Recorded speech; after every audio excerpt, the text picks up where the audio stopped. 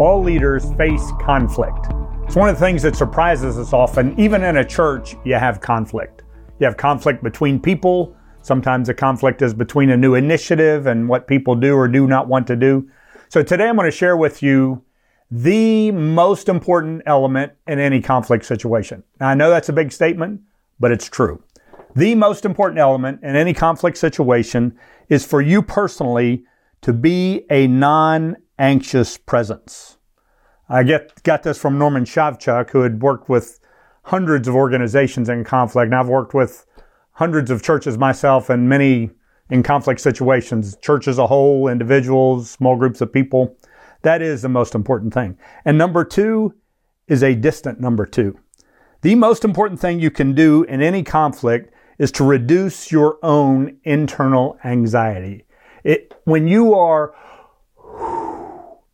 more relaxed and less anxious, it brings down the anxiety in the entire situation.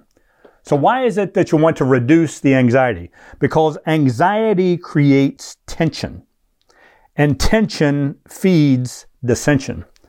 So what happens often when we are in a situation, a conflict situation, obviously the conflict is because two people are at odds with each other.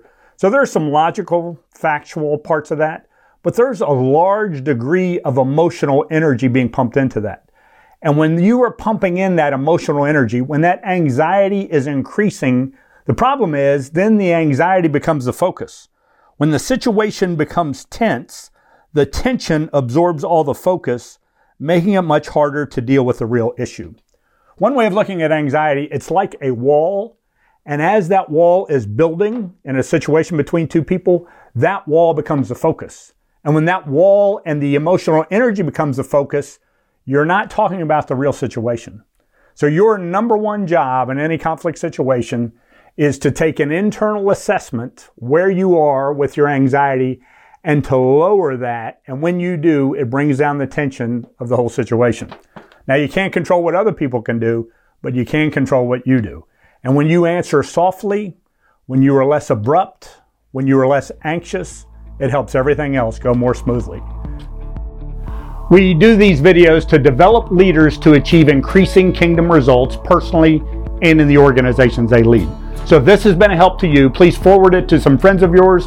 Follow us on social so that you too can accelerate what God wants to do through your life.